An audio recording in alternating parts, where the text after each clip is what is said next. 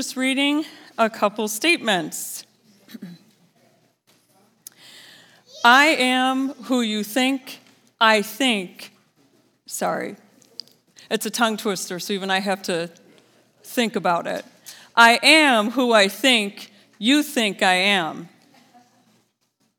I am who I think you think I am. Then God said, let us make human beings in our image to be like us. They will reign over the fish of the sea, the birds in the sky, the livestock, and all the wild animals on the earth, and the small animals that scurry along the ground. So God created human beings in his own image. In the image of God, he created them. Male and female, he created them. I want to talk about identity this morning. The definition of identity is the fact of being who or what a person is. So the first statement that I just read, the tongue twister, I am who I think you think I am, comes from the looking glass self theory. It's a sociological theory developed by a Mr. Cooley in the early 1900s. It's still currently used. It's still currently built. We build off definitions and concepts still off of this concept. And Mr. Cooley came up with it to explain how a person forms their identity based on how others perceive them. So there's a lot more to this theory, and we're not going to go into it, but captured in a sentence, Mr. Cooley's theory, the looking glass self, is I am who I think you think I am. So, to kind of get an idea, because when I think about it, I get kind of confused. Anybody else kind of lost in that sentence? Just a sentence, but I'm kind of lost. So if you picture yourself, imagine yourself in a group of people somewhere. Could be church, could be work, could be your family. And imagine that everyone's holding a mirror. And each mirror is reflecting back to you what you think each person thinks of you in that moment. And this is kind of the simplest way to think about it. Being in a group of people, everyone's holding a mirror that's reflecting back what you think they think about you. But that second statement I read was from the book of Genesis, out of chapter 1, verses 26 through 27. And it was recorded on the sixth day of creation. God spoke these words, and humankind, both male and female, were spoken into existence. But I want to read these same two verses out of the Message translation. I don't know if Sister Leela's just getting to me, but she's been reading a lot out of that in her sermons. And the Message really draws out some things that I want us to focus on in this Genesis passage. So the same passage, Genesis 1, verses 26 through 27, in the Message translation. God spoke, let us make human beings in our image. Make them reflecting our nature, so they can be responsible for the fish in the sea, the birds in the air, the cattle, and yes, the earth itself, and every animal that moves on the earth. God created human beings. He created them God-like, in the likeness of God, reflecting God's nature. He created them male and female. So I like that Message translation because not only does it say that we're made in the image of God, but it emphasizes that God made us to reflect his nature. Both male and female were created to reflect the image of God. So to stay consistent with this mirror analogy, each of us would be holding a mirror because we're all created to reflect just that one thing, the image of God. So then, how come our identity has become so muddled. How we form our identity and, the source from which it comes from is very important because, a person's value and worth is determined by our identity. It's determined by how we see ourselves and what defines us. And this morning, I kind of asked that question. Why do we put our faith and our confidence in something as uncertain as what we think that others think of us? It's a perception. It's a guessing game. It's not certain. It's not fact. So we start to find the answer to this question in Genesis chapter 3, when sin entered the world through the disobedience of Adam and Eve. And since then, our ability to perceive ourselves as God intended is a result of that sin that shattered the image that our mirrors were really meant to reflect. Can I have my mirror slide, please? There we go. Oh. Can you tell I have an almost 5-year-old girl? Here's my my choice in a shattered reflection. Belle from Beauty and the Beast. So have you ever looked into a broken mirror and looked at what image that a broken mirror reflects? Ladies or even men, would you trust doing your hair in front of that? Would you trust looking at if your outfit is all put together looks right in that reflection? Probably not, because a broken mirror just cannot, it's not capable of reflecting a true image back. So theories like the looking glass self theory, kind of point to the same problem. How can we, as humans, in our brokenness, draw our identity and our value and our worth from the brokenness of others? So, because brokenness reflects brokenness, it's all it can do. It's just all it can do. It's just a fact. And we just cannot perceive or reflect a true identity from a broken image. If I could have my title slide.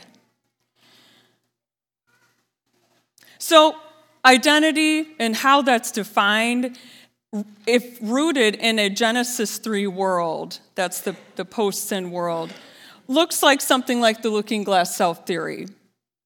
I am who I think you think I am. So, my sermon title this morning, I want to draw from the Genesis 1 passage, before sin entered the world, to remind us from where our true identity really stems from.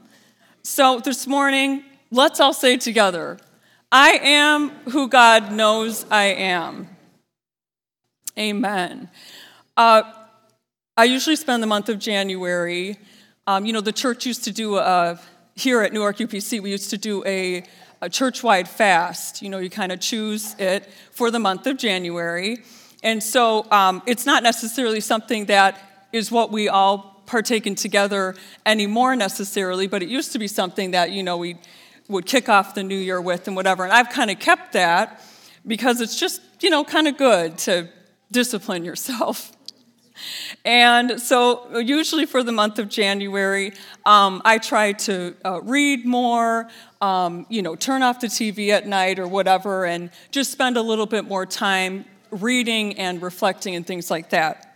And I do some fun reading too, but I usually pick something that encourages me spiritually. And so for this year, the past month of January, I've been reading a devotional written by my friend, and yours too, Rachel. And so one of the chapters focuses on identity.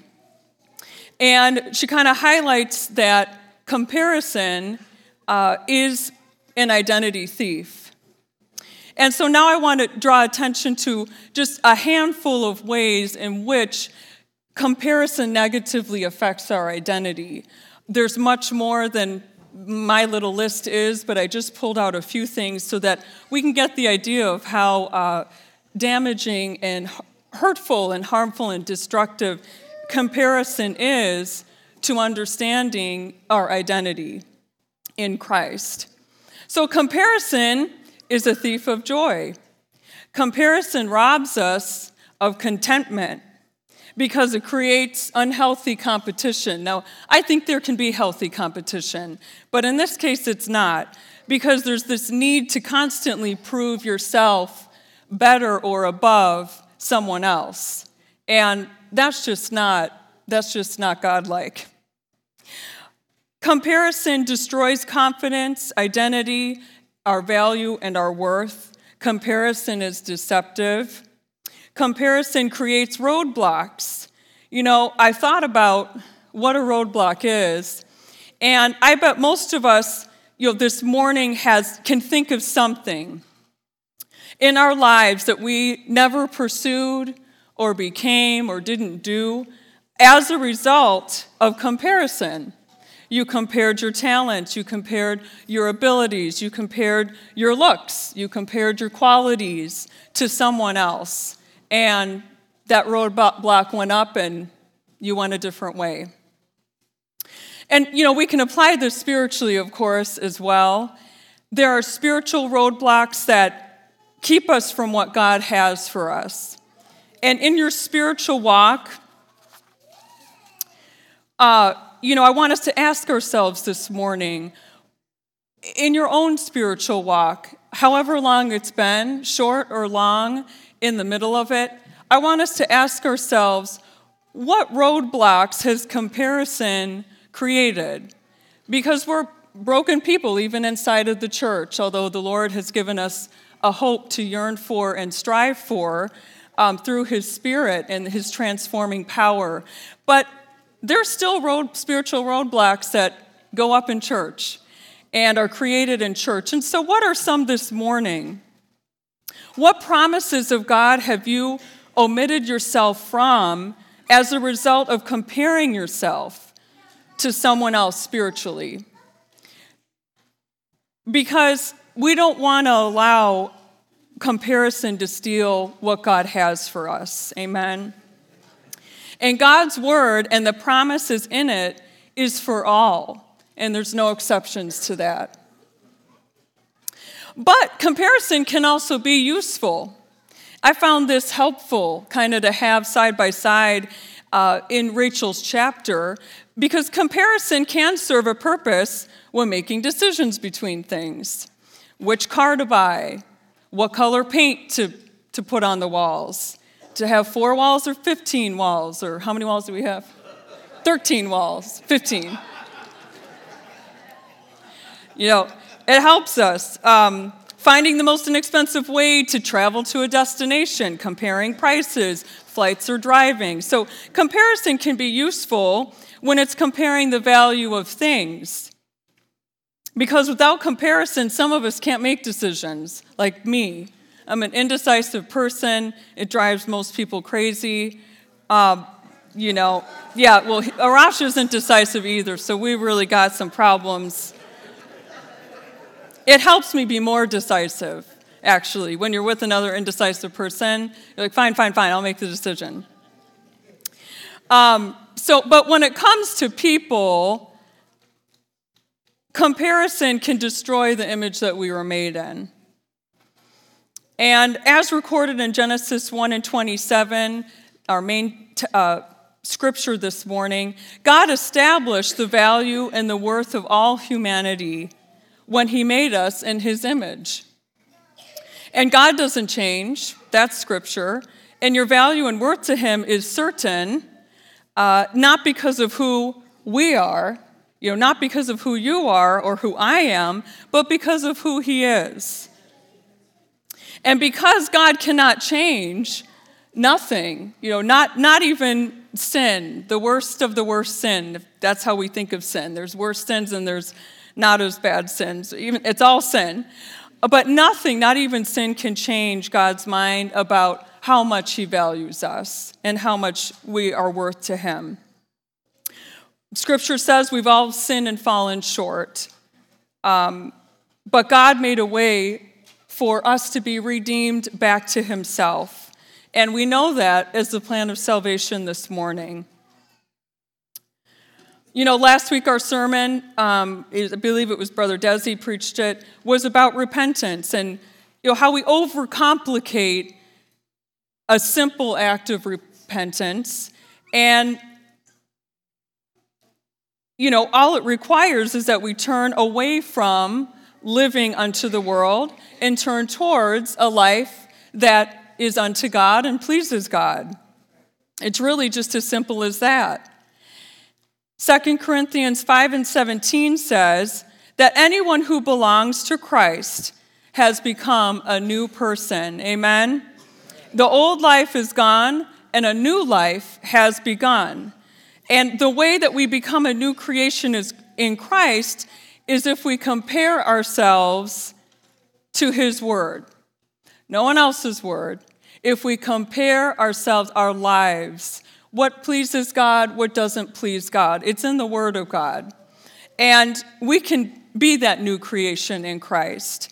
The Lord desires that we strive for that we know that that's something he wants all of us to partake in, is to find that new creation in him. And the way we do that is comparing ourselves to the Word of God, using that mirror of Scripture. So do we have the picture of me and my sister?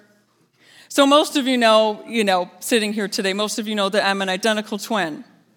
And nobody knows comparison better than an identical twin.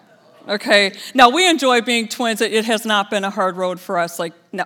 But comparison is it's a familiar friend to identical twins. Because the common perception of identical twins is that it's cute and fun. Matching outfits, matching interests, saying things at the same time. People just love that. These kinds of things are cute. It's a perception, but only until a certain age.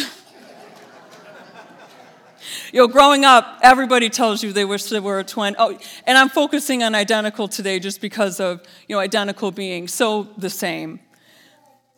Being seen as one is what I'm saying. So, people growing up express this desire to be an identical twin. Oh, it'd be so fun, but only until a certain age.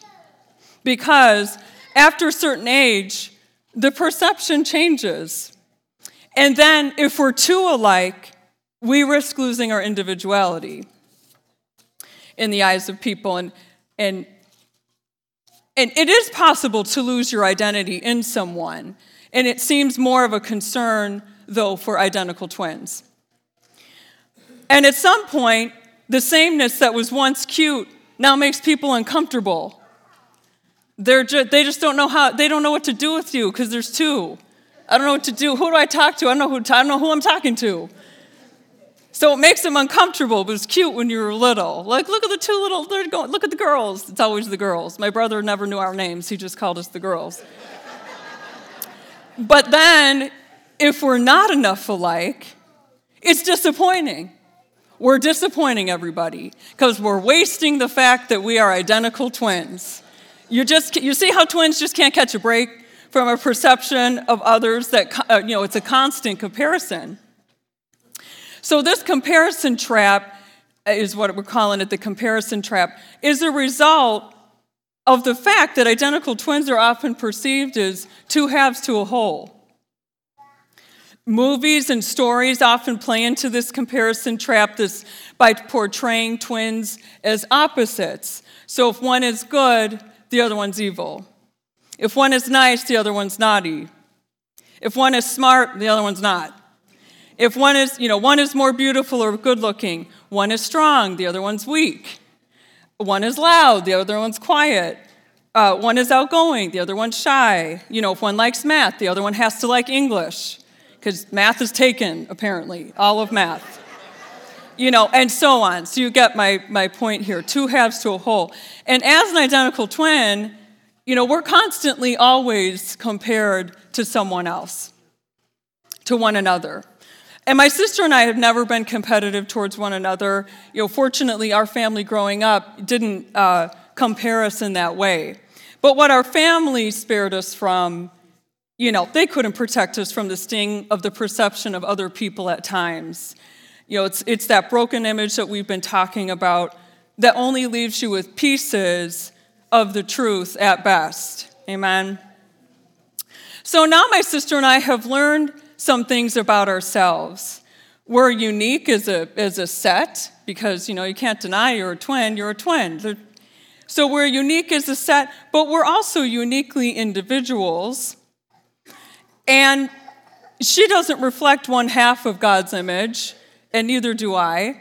We're both created to reflect his image, and God sees us as whole individuals, as he does each one of us. So there's a psalm, I think it's Psalm 139. It's one of the more common psalms that are quoted, and it's in songs and things like that. And it's that psalm that says that we're fearfully and wonderfully made by God. And he formed each one of us in our mother's womb from the inside out, and he knows us so intimately from the inside out. Only God can create. Just think about this. I think this was kind of cool. Only God can create two whole beings from what started as one whole being. Because you know how identical twins happen. One little egg that was whole, that was a person, splits into two. This was my mom on our birthday every year. She just does this. That one little egg splits into two, and one little whole egg creates two whole people. And that doesn't make mathematical sense. How does one create two without it being half? You know what I'm saying? You guys ever think about that? I thought about that. So it doesn't make mathematical sense, and science can't quite explain it, but that's what makes it a miracle of God. Each of us are a miracle of God, miracle from God. But, I know this morning you don't have to be an identical twin to know what I'm talking about. This comparison trap, and its effect on our identity, the negative effect on our identity, is really stranger to no one. But I want to now turn to an example in Scripture. Let's turn together to the story of the Samaritan woman, the woman at the well, one of my favorite passages here in Scripture, found in the Gospel of John, chapter 4. I'm not going to read the whole chapter this morning, but I do want to summarize some of what's going on briefly before we land in verses 19 through 26. That's going to be my focus today. So in the first few verses, we know that Scripture tells us that Jesus has separated from his disciples. He was with them having performed some, I believe it was healings and miracles. And so he separates from his disciples after having been with them. And his next destination is Galilee, but he decides to make a stop in a Samaritan town along the way that Jesus was a Jew, that most Jews avoided because Jews were not welcome in it. And Jesus, being a Jew, knew the history between the Samaritans and the Jewish people, and that they avoided each other at all costs. The relationship was not good. But the Scripture says that Jesus, even though he knew of this tension between the groups, Jesus needed to go through Samaria. And so Jesus goes to a well where he meets a woman that has come to draw water, and he asks her for a drink. A big chunk of this chapter, verses 7 through 26, records this dialogue that happens between Jesus and the Samaritan woman at the well. So I'm going to read, I'm going to read a couple verses and then a couple verses, and then we'll jump down to a few verses. I'm going to read verses 9 through 10. The woman was surprised. So Jesus, again, he's met a woman at the well. He asked her for a drink. So the woman was surprised, for Jews refused to have anything to do with Samaritans. She said to Jesus, You're a Jew, and I'm a Samaritan woman. Why are you asking me for a drink?" Jesus replied, "If you only knew the gift God has for you and who you are speaking to, you would ask me, and I would give you living water." So I want us to kind of see, what I'm talking about today, about being a twin and this comparison. Here we see a comparison trap at work. This woman's identity was affected by this old, conflict between the ancestors, the Samaritans and the Jews. And she knows that this kind of exchange between her and Jesus that's happening right now is wrong. It's because she knows her rightful place as a Samaritan, which was a half-Jew, automatically made her status lower than a Jew. So why is this Jewish man asking her for something? So I'm going to read verses 11 through 14. She probes Jesus a little further. "But sir, you don't have a rope or a bucket," she said, "and this well is very deep. Where would you get this living water? And besides, do you think you're greater than our ancestor Jacob, who gave us this well? How can you offer better water than he and his sons and his animals enjoyed?" Verse 13, Jesus replied, "Anyone who drinks this water will soon become thirsty again. But those who drink the water I give will never be thirsty again." When Jesus said this, it really got her attention. When he said, "The water I give, you'll never be thirsty again." That got her attention. It becomes a fresh bubbling spring within them, giving them eternal life.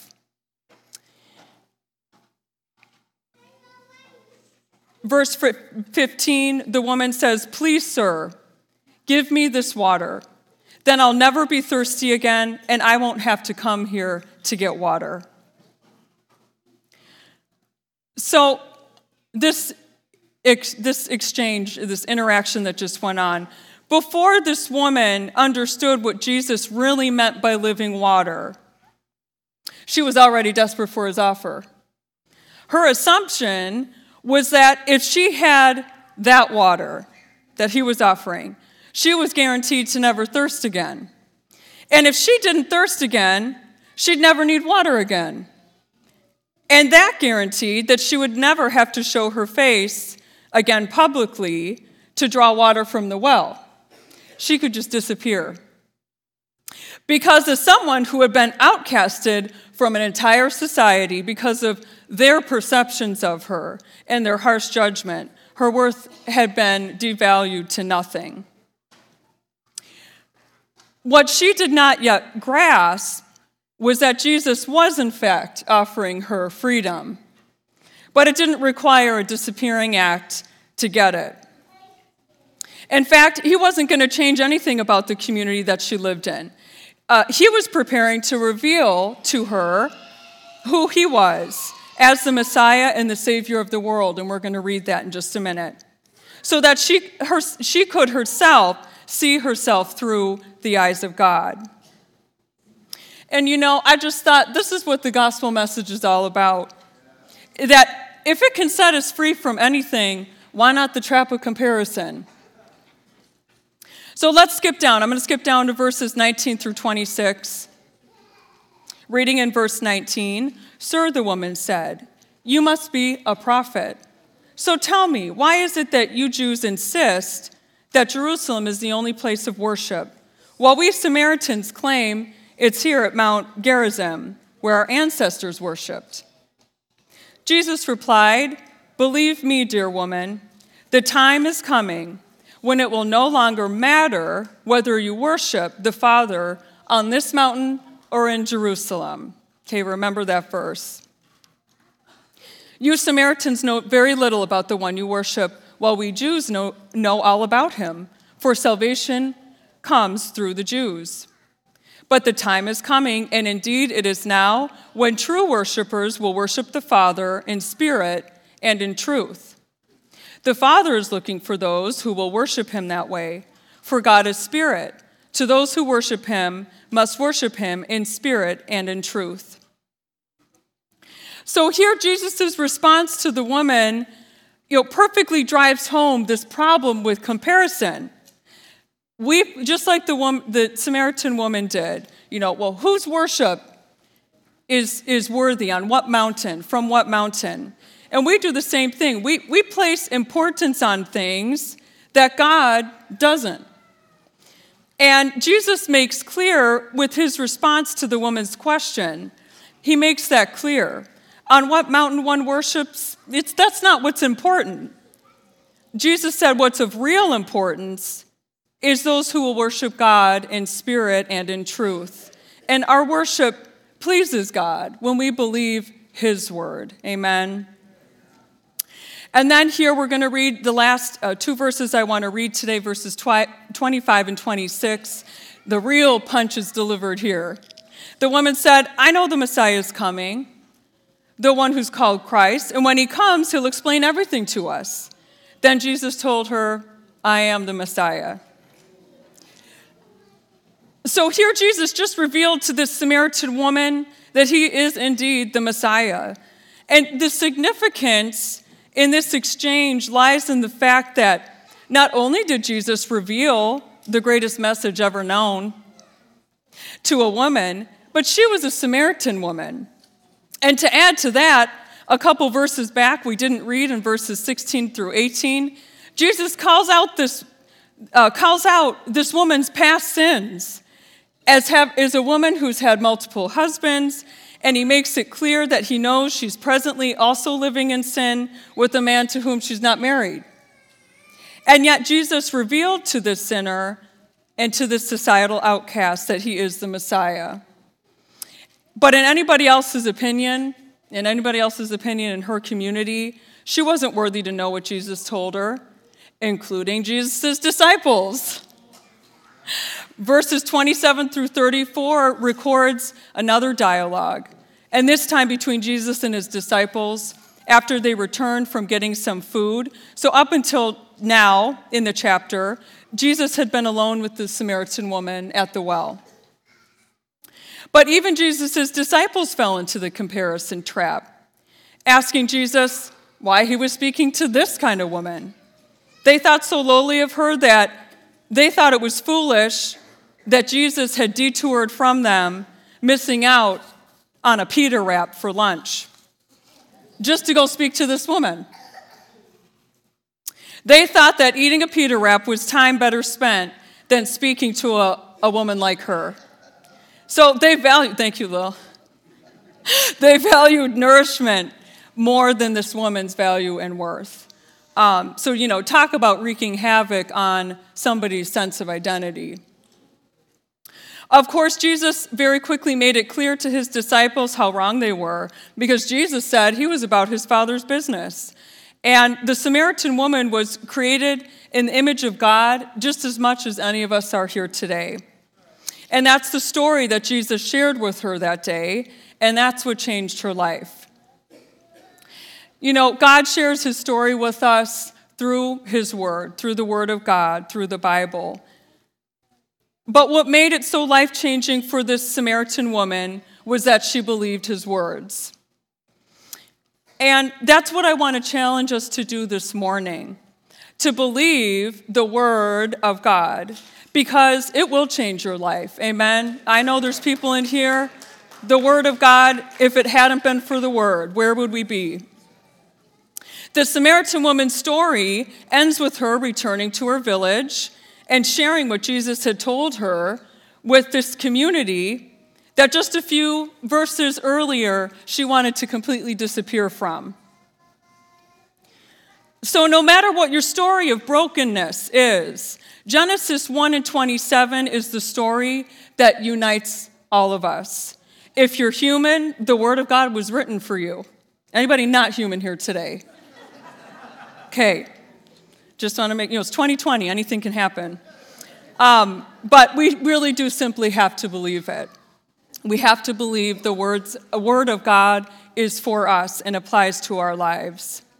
I'm certain that the Samaritan woman had to remind herself that she was made in the image of God from time to time, to keep from falling back into that comparison trap. Just as I will always have to work on working against the perceptions of being an identical twin. And there's comparisons that you have to work against. This is a lifelong thing. And we all have comparisons that we have to overcome. Placing our faith in God and believing His word requires a daily renewal of our minds. All of us have been a part of or fallen into the comparison trap. It's a result of the broken world. But with each effort to accept the word of God, we get closer to what God has always intended for us. And by the way, this is not only for ourselves. It applies to our neighbor, the people around us who are also made in the image of God and are also created to reflect His image. Amen. James 3:9 says basically to attack a person is to attack the image of God. It says sometimes meaning our tongues, sometimes our tongues praise our Lord and Father, and sometimes it curses those who've been made in the image of God. I'm coming to a close here. Can you display my title for me one more time? So in the end, if there's anything that I want us to take away and remember today, it's the sentence you see behind me. Can we say it together one more time? I am who God knows I am. We are not a culmination of what other people think of us, but how easily we receive and internalize their perceptions. And, I just wonder if only we could receive God's perspective as easily this morning. So the thought and question I leave with you this morning is, what image are you reflecting? Because it matters. Your identity, our identity, and our value and worth was established by God on the sixth day of creation. And we were created to reflect God's nature, and that's pleasing to God.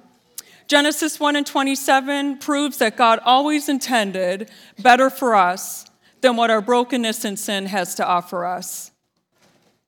At this time, I'd like to just go ahead and open the altars. If you're more comfortable where you are in your seat to find a place to just spend some time talking to God, you may come up here. If you'd like to have, fewer distractions, you come up here and pray, or you can pray in your seat, wherever you're comfortable. But I would like each of us to just take some time.